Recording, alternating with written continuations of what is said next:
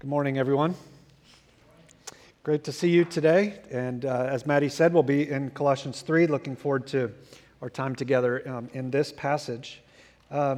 Next week, just quick FYI, next week, Lord willing, when you come in, the chairs will be back to normal, so pre-COVID. So we have published at the start of the summer a plan to slowly, in the month of August, resume things leading up to August 22nd when connection classes will be back on campus, not on Zoom. And we'll have food in between gatherings. So next week, that'll start. So you can come a little bit earlier next week. And this half of this section of the auditorium, those wings will be open, and we'll have some refreshments over there. You can see people from the first gathering, visit with them. And chairs will be back to normal. So if you're still particularly concerned related to COVID, maybe you have an immunity issue or something like that, would encourage you to come early. That way you can make sure and find a spot that you would like to sit in, perhaps over in the corner, as far away from folks as you can get. But we're leading up those first several Sundays in August to August 22nd, when we'll start a new sermon series in Ecclesiastes. Because so many of you have signed up to serve, which is wonderful, we'll be able to offer children's full programming as normal. So that'll be great. And then we're just expecting a fall as close to what we were used to as possible. Won't be exactly the same, of course, but anticipating a really great time together. So next week, if I could summarize all that, just next week when you come in, it'll look a little different in here. And come a little bit earlier. That way you can visit with people, perhaps some you haven't seen in a long time. The Q&A that we've been doing, that will stop starting next Sunday because we won't dismiss people as a group. So we'll let folks hang out in here as long as they want. And we hope to rebrand that and put it up in a different format later in the fall. So those are a few things coming up. Would you look with me at Colossians 3, 12 to 17? And if you don't have a Bible underneath the seat in front of you, you should be able to find a blue one. Looks like this, and we'll be on page 573 in those. So verse 12 of chapter 3. Put on then, as God's chosen ones, holy and beloved, compassionate hearts, kindness, humility, meekness, and patience, bearing with one another, and if anyone has a complaint against another, forgive each other. As the Lord has forgiven you, so you must also forgive. And above all these things, put on love, which binds together everything in perfect harmony. And let the peace of Christ rule in your hearts, to which indeed you were called in one body, and be thankful. Let the word of Christ dwell in you richly, teaching and admonishing one another in all wisdom, singing psalms and hymns and spiritual songs with thankfulness in your hearts to God. Whatever you do, in word or deed, do everything in the name of the Lord Jesus, giving thanks to God the Father through Him. We have hit this part in Colossians 3 in such a way that we've come across that which is inevitable. What I mean is that after a couple of chapters in the Scriptures of dealing directly with so much theology, with a lot of wonderful teaching about who Jesus is and what Jesus has done, then inevitably what we find next in the Scriptures is teaching about what we are to do. You see, doctrine, rightly understood and humbly embraced, always impacts behavior. And so the Scriptures will take us again and again and again. It doesn't matter what book you're in. It will deal with doctrine, and then it will also address behavior. Knowing more of Jesus necessarily leads to living more like Jesus. There is nothing, as I said last week, in your Bible intended merely to make you smarter or more intelligent or more apt to win the latest Twitter fight. Everything in the Scriptures is there in order to equip us so that we would live more faithfully out of who we are in Christ. In the second half of Colossians, we're dealing with the applications and implications of the first half.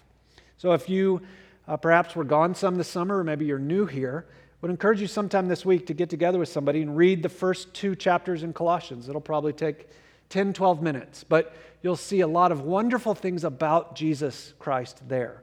Everything in the second half springs out of what's in the first half.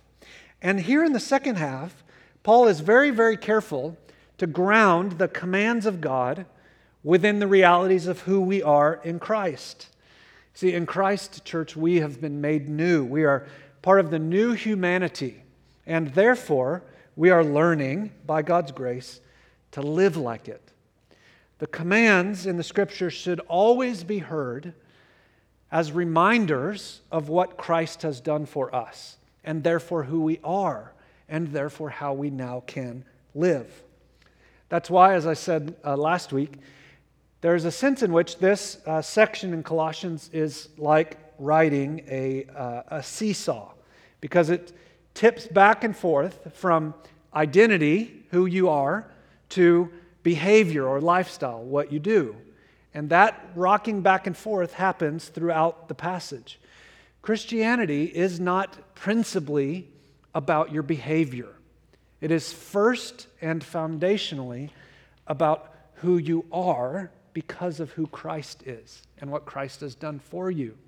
Now, of course, does that change how we live? Yes. But you didn't become a Christian through your behavior. You don't stay a Christian principally through your behavior. The gospel, you see, is the news, not of what you do for God, but what God has done for you in Christ.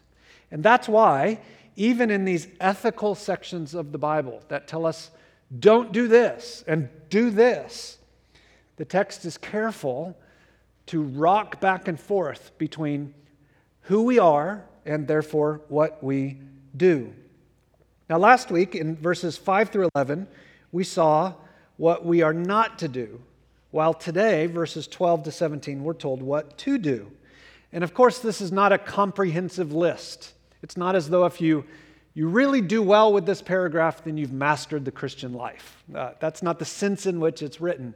But it gives us a sample of what our life together should look like. And so the big idea of this passage is that because Christ is now your life, you are to live like it by putting on Christ-like ways. Now, if you look at verse 12 again with me, you'll notice there in the beginning that it describes us, God's people, with 3 terms. It says that we are God's chosen ones, that we're holy, and that we're beloved. And so if you think of that teeter-totter, that seesaw, we're leaning really heavy here on the side of the text that's emphasizing who we are, our identity in Christ. I love the fact that the text starts there. So take a couple minutes with me to consider each one of those 3 things, because they describe you, if you're a Christian. They describe us as a church. First, it says that we are God's chosen ones. Now, if that hits us the way it ought, then what's ringing in our ears, if you're familiar with your Bible, is the Old Testament. Because this is a deeply rooted concept from the Old Testament. Here's one text that describes this in the Old Testament, Deuteronomy chapter 7. It says, "For you are a people holy to the Lord your God. The Lord your God has chosen you to be a people for His treasured possession out of all the peoples who are on the face of the earth. It's not because you are more in number than any other people that the Lord has set His love on you and chose you, for you are the fewest of all people. But it's because the Lord loves you and is keeping His oath that He swore to your fathers, that the Lord has brought you out with a mighty hand and redeemed you from the house of slavery, from the hand of the Pharaoh, king of Egypt." What is it that made Israel Israel? It's the fact that God chose them. That among all the people groups on earth, He picked them to be His special treasure. Now that concept Paul carries forward into the New Testament to describe the church. Just like the basis of Israel's corporate identity in the Old Testament was that God chose them, the basis for our identity, our sense of who we are as people in the New Testament, is that God chose us. So, Christian, what this means is that you are not someone who's right with God because of your moral superiority or your intellectual prowess or your ability to get stuff done for God. No, what's made you who you are, what has made us who we are, is most foundationally that God chose us. We are right with God because He elected us before the foundation of the world. As a result, just like in that section we just read in Deuteronomy, notice that moves immediately to this idea that we're holy. Now, usually when we think of the word holy, the first thing that comes to mind is we think of a holiness of life, and it's the way it's mocked, someone who's holier than thou. But holiness does deal with living a life of purity. That's true. But holiness is something even more basic than that. A holiness in how we live is rooted in the more foundational meaning of the word holy. The root meaning of holy is set apart. It's something that God does, not something that we do. God, you see, has set us apart for Himself. It's to take something or someone and dedicate them to special use, special treasure, special possession. God has dedicated us for Himself. Isn't that amazing? That God, because He chose us, has said, "You are my people, and therefore I set you apart for me." We are to dedicate ourselves moment by moment to God, yes, but we are holy in the sense of our behavior because we're holy in the sense of our position. We belong to God. Now, let's make this more practical. So think back with me, if you would, to grade school days when it was time to get picked for volleyball or kickball, more likely. How did they go about that? Well, we all stood out in a big sea of people, and the two most popular kids in the school were the captains. And they said, "I want you, and you, and you." Back and forth, back and forth, back and forth, until people like me were the last one to get picked. But if you were among the early few, what did you do when you heard your name? Well, suddenly you felt a little more swole, didn't you? And then you walked over kind of with some swagger that you were picked. And then you lined up, or you gathered around that chosen few. Friends, if we feel that way as kids over getting picked for some silly game, how much more ought we feel a freedom, a confidence, a joy in the fact that God chose us? And that choice was not based on anything you'd done or had not done, because it was made before you were ever even born. It's based in love. That's what takes us to that third term. It says that we are beloved. Friends, God loves you. If you are in Christ, you are God's beloved. The God of the cosmos has set His affection upon you. You are loved by the one who knows everything about you. That's quite a truth. That the one who knows things that you have not told anybody has set His saving affection upon you. You are precious and you are adored. God's saving love is an unconditional love. It's a love not rooted in behavior, but in God's choice. And that makes it a pure love. A love that is unlike any other love you will ever experience. It is a love that is a love because it's love. Now, we use that term so much, it's hard to really even grasp that concept. But let me put it again this way. God loves you because God loves you. God loves you not for what you do for Him, not for what you haven't done that would have dishonored Him, not because you grew up in church or what family you were born into. God loves you because God loves you. It is a pure love. This is a love then that you can sit down in, and you need never question. It's a love that is unconditional in the sense of it's not tied up in your behavior, but in Christ's on your behalf. It's an identity we share together. We are beloved.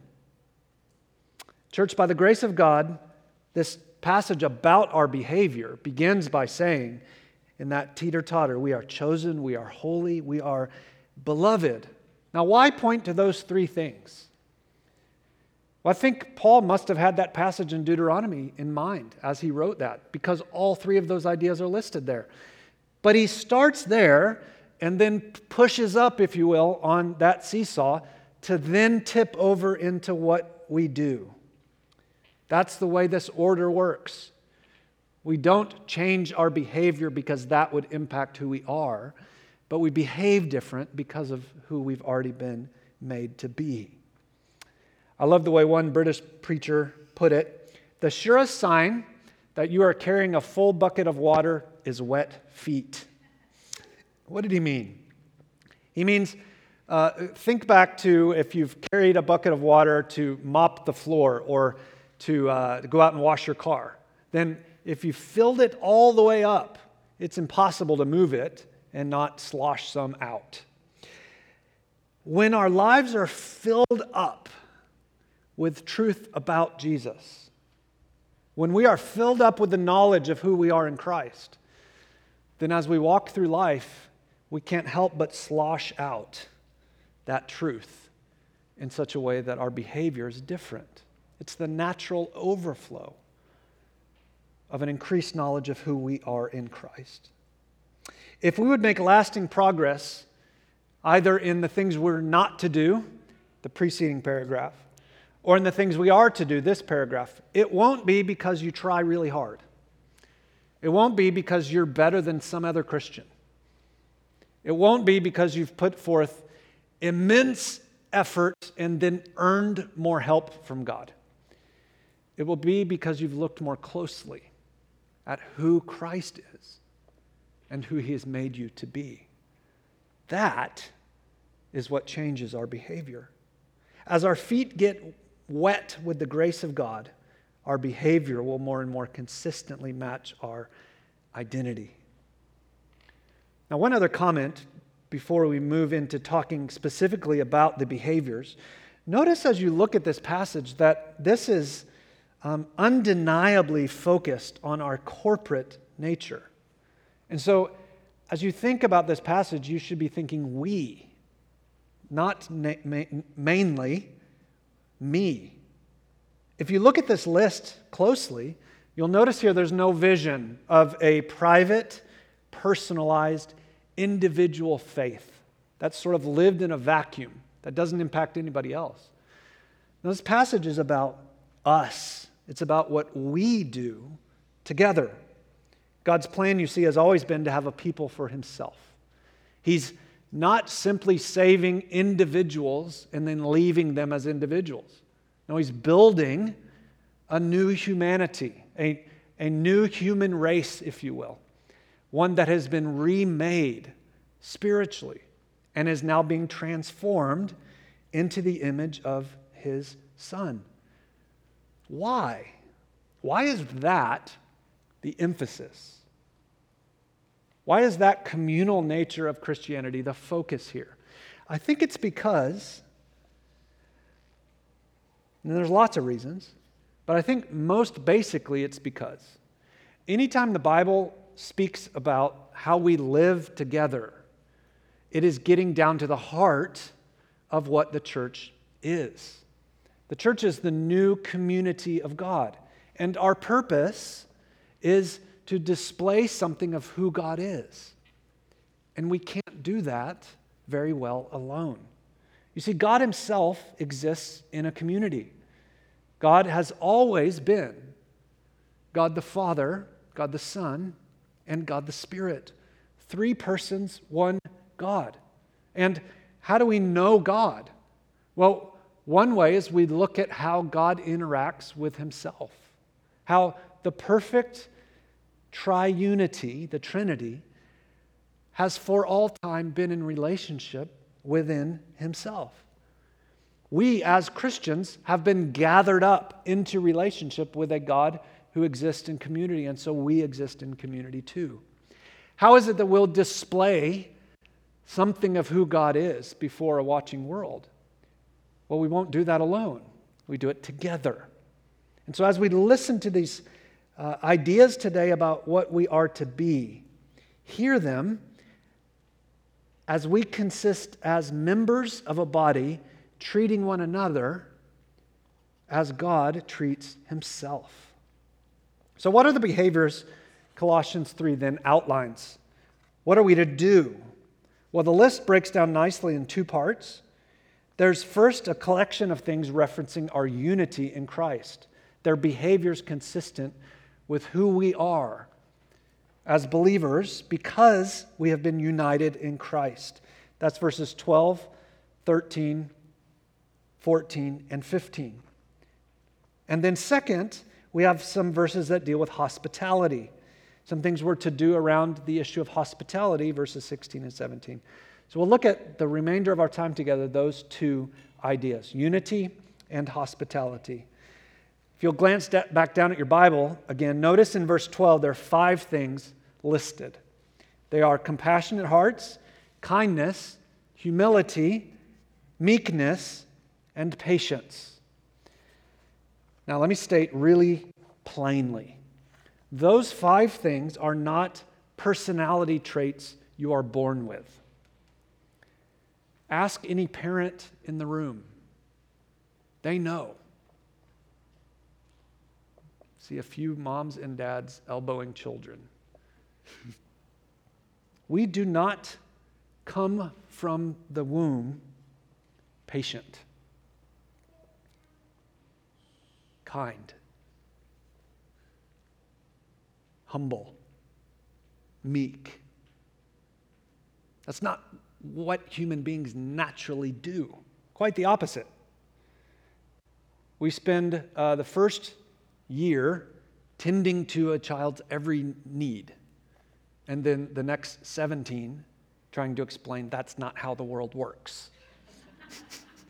This is parenting 101.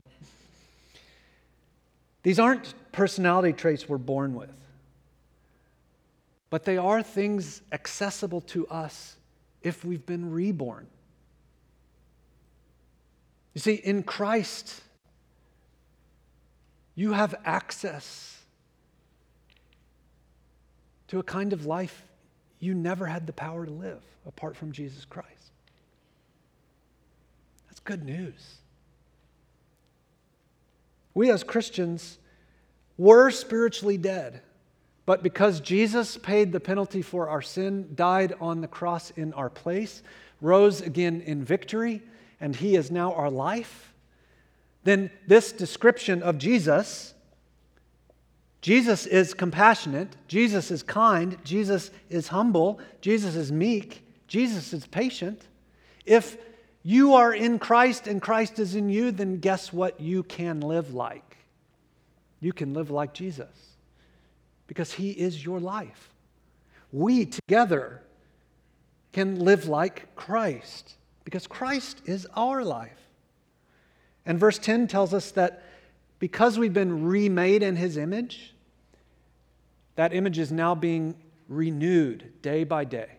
We are looking more and more and more in our behavior like our Savior. Jesus is all and all, as we sung. And therefore, we really can learn to be who we are. We can live as though we are these things because that's who we are. It is a lie to say that I am not patient. That's just not who I am. Friend, you don't get that excuse in Christ. It's not true.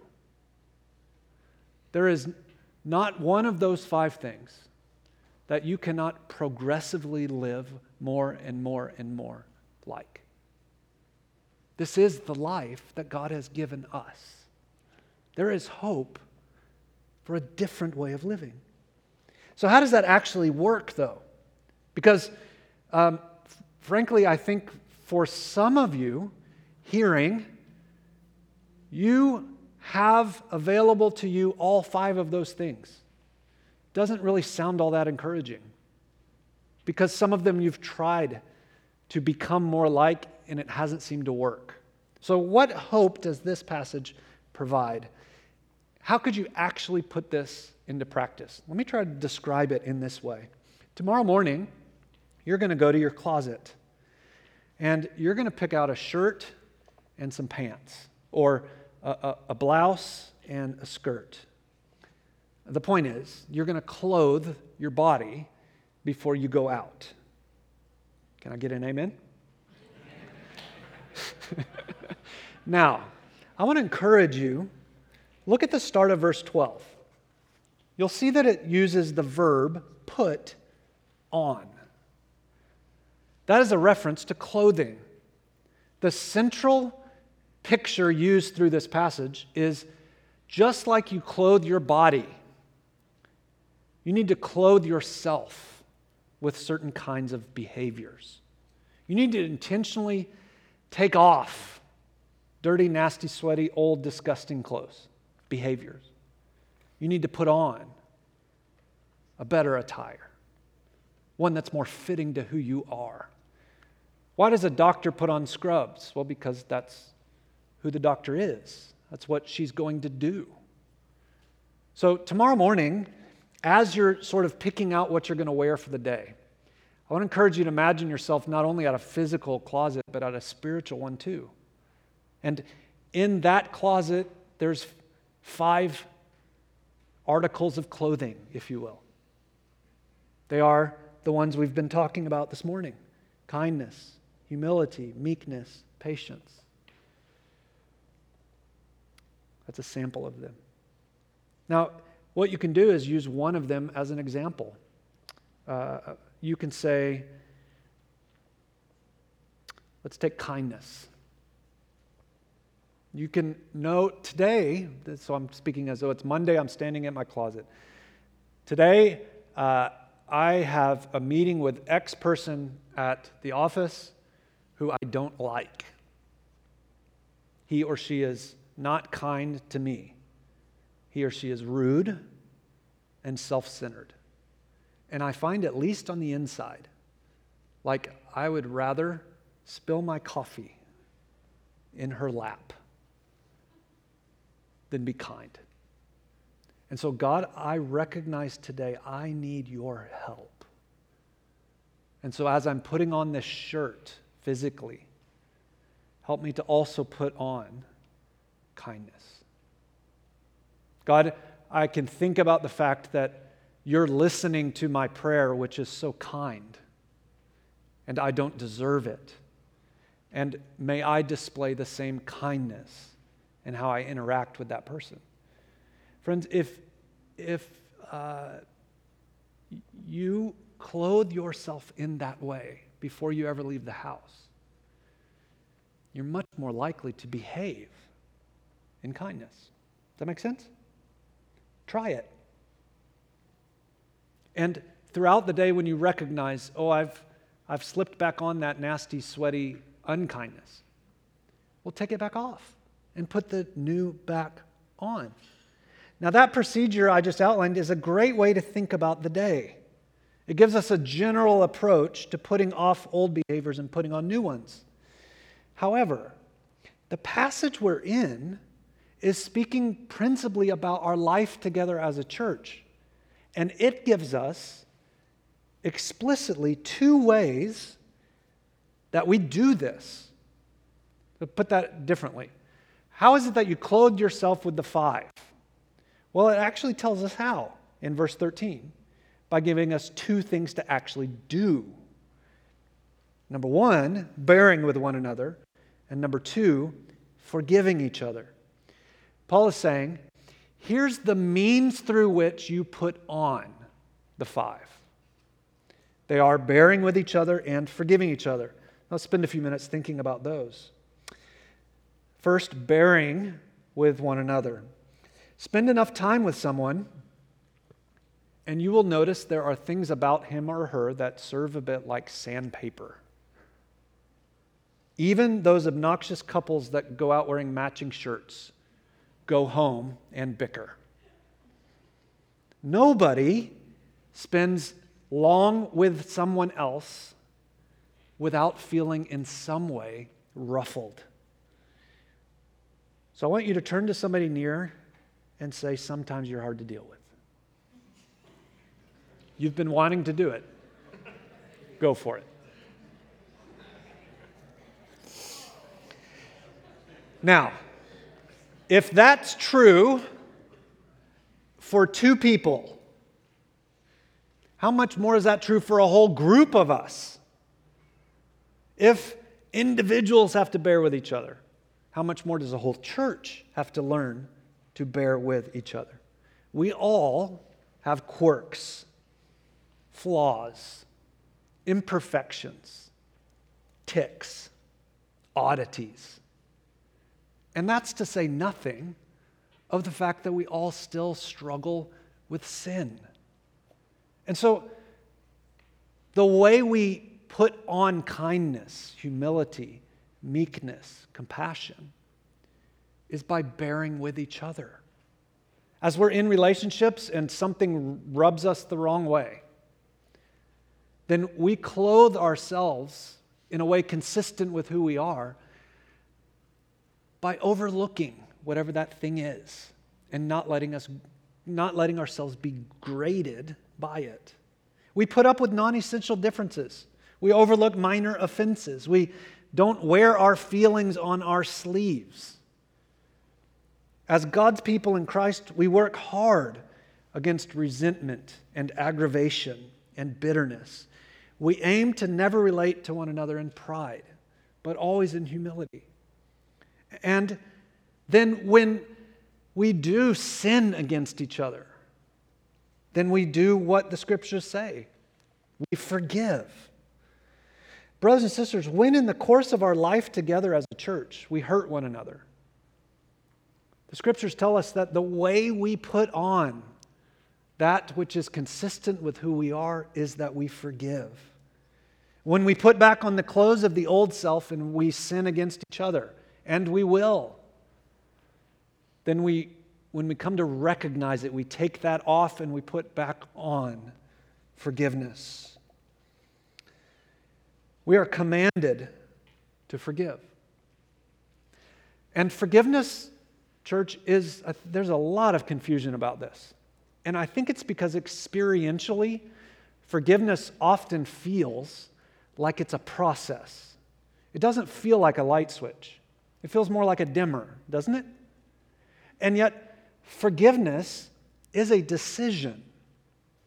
You decide, I am going to, by the grace of God, forgive. Now, learning to have your feelings in accordance with that forgiveness is often a process, especially if the offense was large. And yet you can, in Christ, decide to forgive.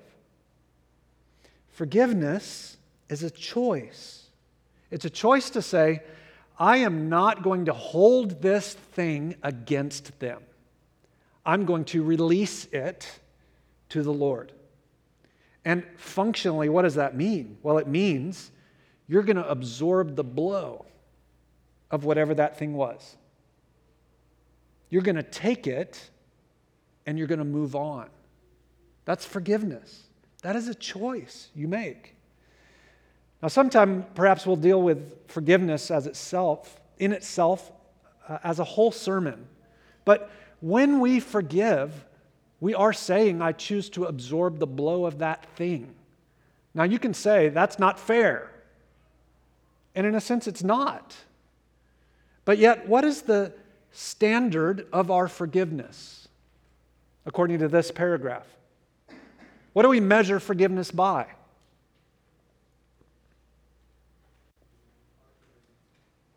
We measure it by, is it like the kind that Christ has given us?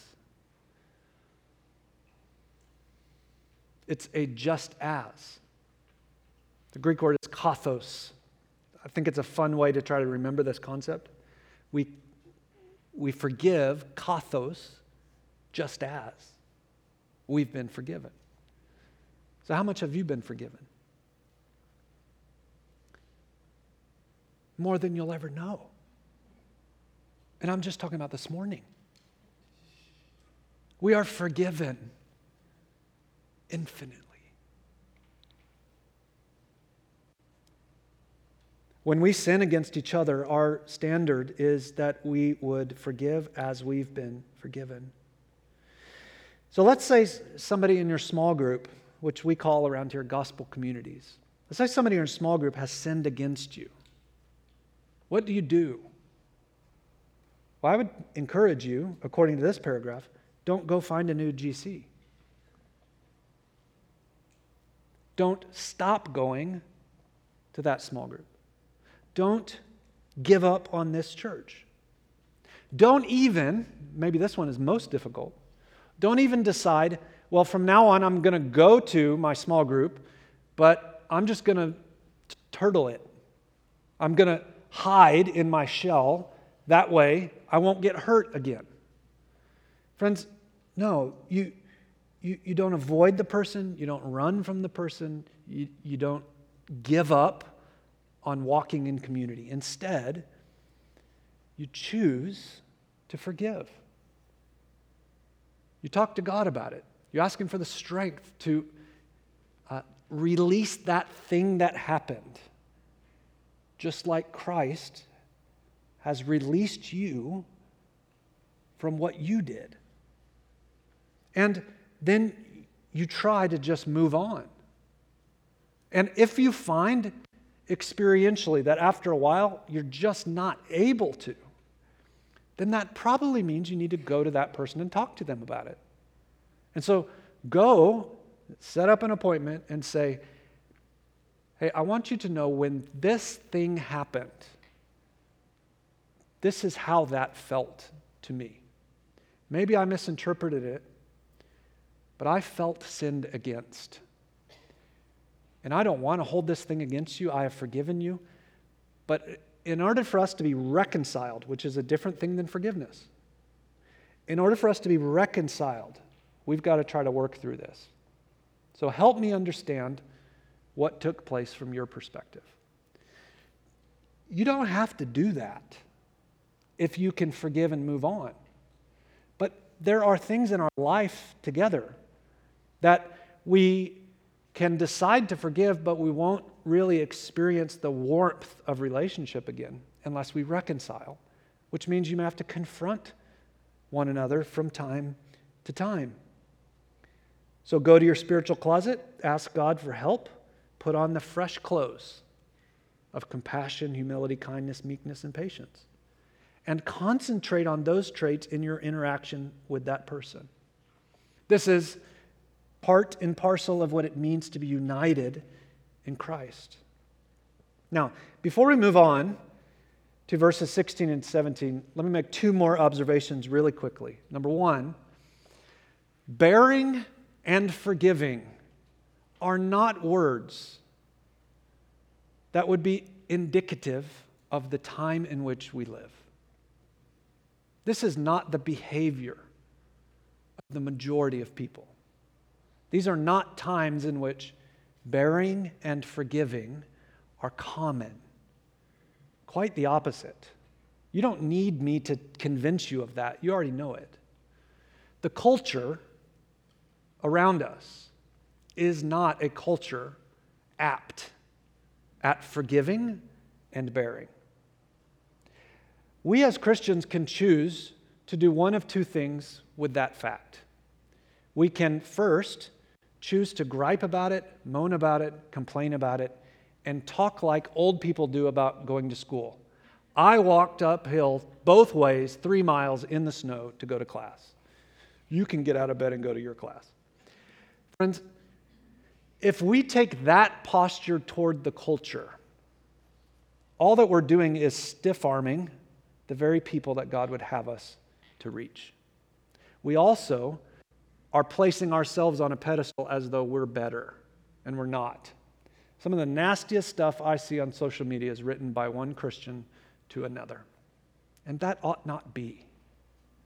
Instead of bemoaning how bad everyone is around us, which, again, has the tendency of saying we are so much better, and we're not. Instead of griping about how bad it is, let's instead devote ourselves to living differently, to putting on kindness, compassion, gentleness, humility.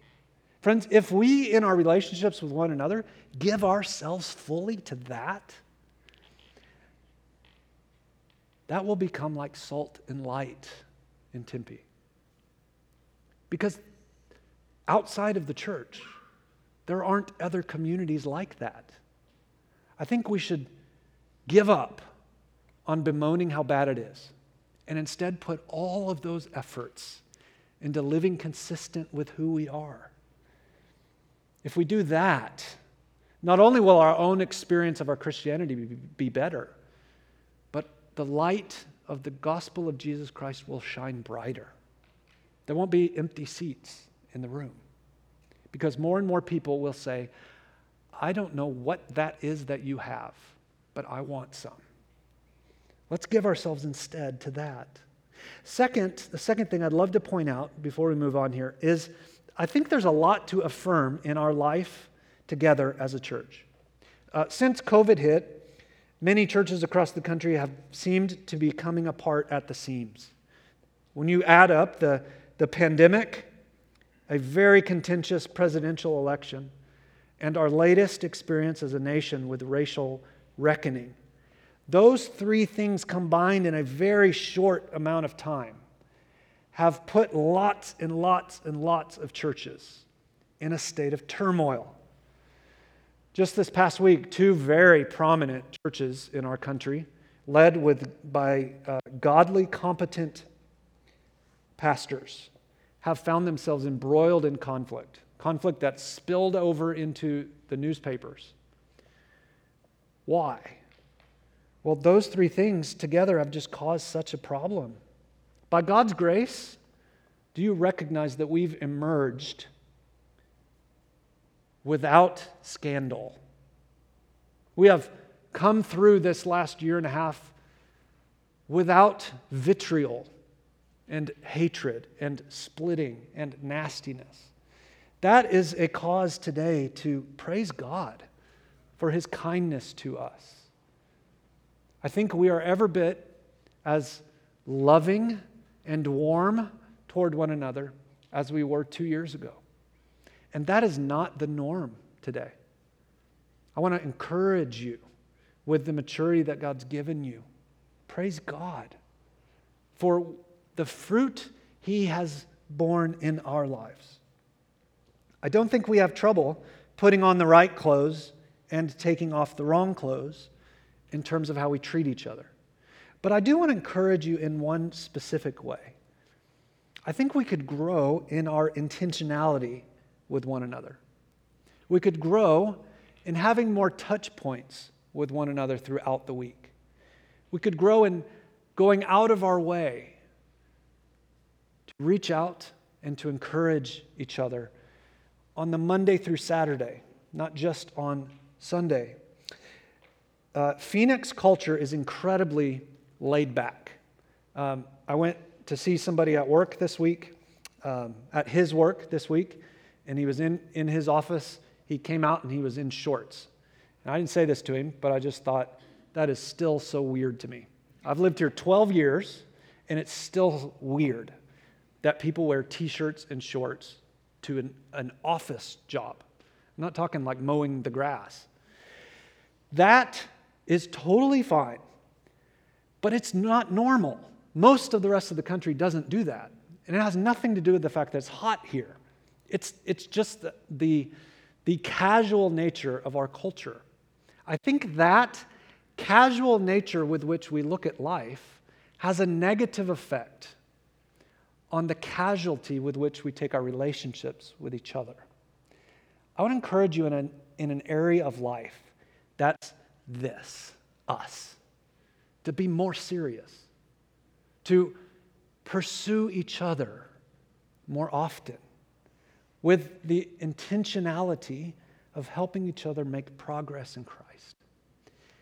That is an arena in which, if we do it, if you choose this week to say, there's two folks I don't normally speak to much during the week, and I'm going to call them both, or send a text to both, or go out for a meal after work one evening this coming week with somebody, you will have, invariably, if you choose to make that a not one-time decision, but a way of life, you're going to have an increase in opportunities to bear and forgive. And that's really great news, because that's how you put on kindness, humility, gentleness. It's how you become more of who you are. Now that's the unity this text talks about. Very quickly, let me spend just a few minutes on the hospitality in this text. If you look at verse 16, it starts with these words: "Let the word of Christ dwell in you richly." Friends, what Paul is saying here is God wants the word of Christ to be at home within us. God wants the word of Christ to be at home in us. His design is that we would labor to make the word of Christ not merely a guest who stopped by one night, but rather an occupant all the time, a central member of the family. Let the word of Christ dwell in you richly. How do we do that? Well, there's lots of ways, but just like the last section, this section gives us two specific activities we're to engage in. We're to, number one, teach and admonish each other. That's how the word dwells in us. And number two, we're to sing with thankfulness. How is it that Christ's word would become the normal communication in the church? It is as we teach and admonish, and it's as we sing. Now, for the preacher, this is a bit humbling, because it doesn't say, by the preaching of the Scriptures. And so this is a great reminder to me that probably 99.5% of what I say from this stage, you forget. Most of the time, before you go to sleep on Sunday night. And how is that not immensely discouraging, such that there are no people who do what I do? Well, it's because the purpose of the preaching of God's word is to equip the church to live as the church. This isn't about me. It's about you. It's about encouraging you through the hearing of God's word that you would then turn around and admonish and teach each other. And here's the just cold hard fact. If one church member goes to another and says, "Hey, I learned something really cool, I want to share it with you." Or one church member goes to another and says, "I think you're missing out on some of the fullness of life in Christ because you're doing this and you need to stop it." You're going to remember that far more than you remember what I say. That's just how life works. The body living as the body, being equipped to be the body. The body getting together and singing to each other. These are the ways that we'll remember. These are the ways that the word dwells in us. Now, another cold hard fact is, if you don't have a habit of private, personal devotion, if you don't open your Bible during the week, then you're not going to be ready to teach and admonish one another. And you might kind of stand and mouth the words, but you won't be singing from your heart with gratitude.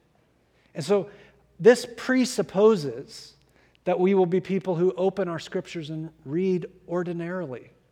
I'll encourage you this week, if you haven't been doing that lately, there's no time like the present to begin. You can't change what you did in the past. but you can change what you do tomorrow. So tomorrow when you're putting on your clothes, also give yourself a little time to read the Scriptures. Read the next part in Colossians if you don't know where to start. That'll get you equipped and ready for next Sunday. Singing and admonishing. This is how God's Word dwells within us. These clothes are consistent with who we are. Now, if you're a Suns fan, this may be a little too close to home. But for the rest of us, let me use an analogy to close. If you were to go out today and buy yourself a Devin Booker jersey and put it on and then go to the court in the neighborhood, you would not suddenly be able to score 40 points. You wouldn't be able to shoot his patented fade away or dunk in the face of your opponent. The jersey might say Booker on it, but that don't make you Booker. Amen? However, this passage tells us, as Christians, we put on Christ. And so, as Christians, what does our jersey say? It says, holy. It says, chosen. It says, beloved. And what does putting that shirt on, clothing ourselves with Christ, do? Well, it has a way then of reminding us all day, I can't play like Booker, but I can live like Jesus. Because that's who I am.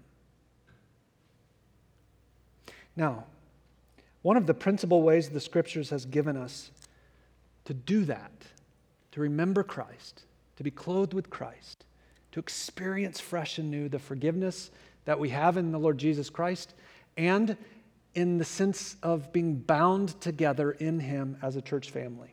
Well, that's the Lord's Supper. When you came in today, you were given a little Lord's Supper Lunchable. And so we're going to take that together.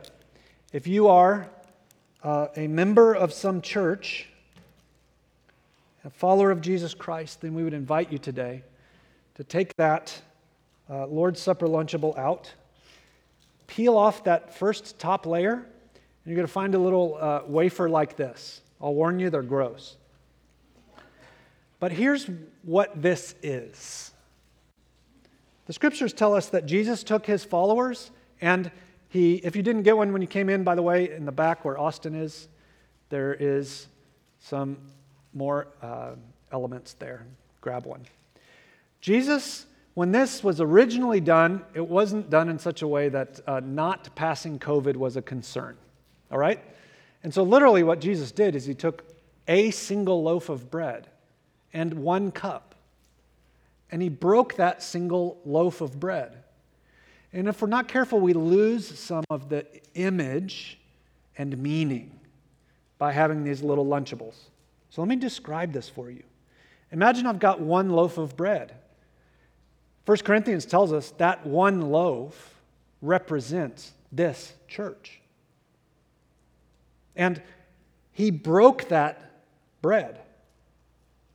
That symbolized the breaking of His body on the cross. And that broken bread, He then ripped off piece by piece and passed it around. And the imagery is we're all part of one thing. We're in one family, a part of one church together. And then as we eat, we're remembering not simply Jesus' body was broken for me personally. Yes, it starts there. But we've been bound together, united in Him. And then Jesus took a cup, and He took a little sip of it, and then He passed that same cup around. Aren't you glad we're not doing that? But as each sipped of one cup of wine, They were being told, we all drink of the same forgiveness. This is a deeply communal act. And so I think it's just the perfect way to be reminded of how we'll live the Christian life this week. Putting on the right things is in relationship with each other. If you're not a follower of Jesus Christ, we're so thrilled that you're here today. I want to encourage you not to take this supper because it will be of no benefit to you. This is a symbolic meal in which Christians remember our past experience of grace of God. And so as we want to encourage you to go to God in prayer and consider your own status before Him. Perhaps today that it would be the day He would save you. Christians, this is the body of Christ broken for us.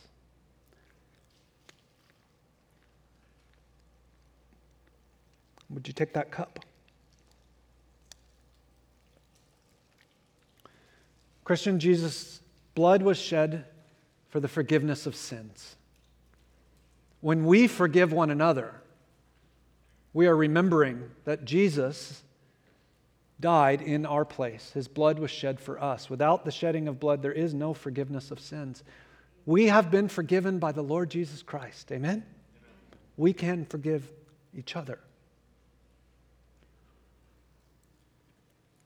Father, we thank you that you in your kindness have allowed us to taste of your goodness to us. We thank you that you have bound us together in the Lord Jesus, that we're part of a new family.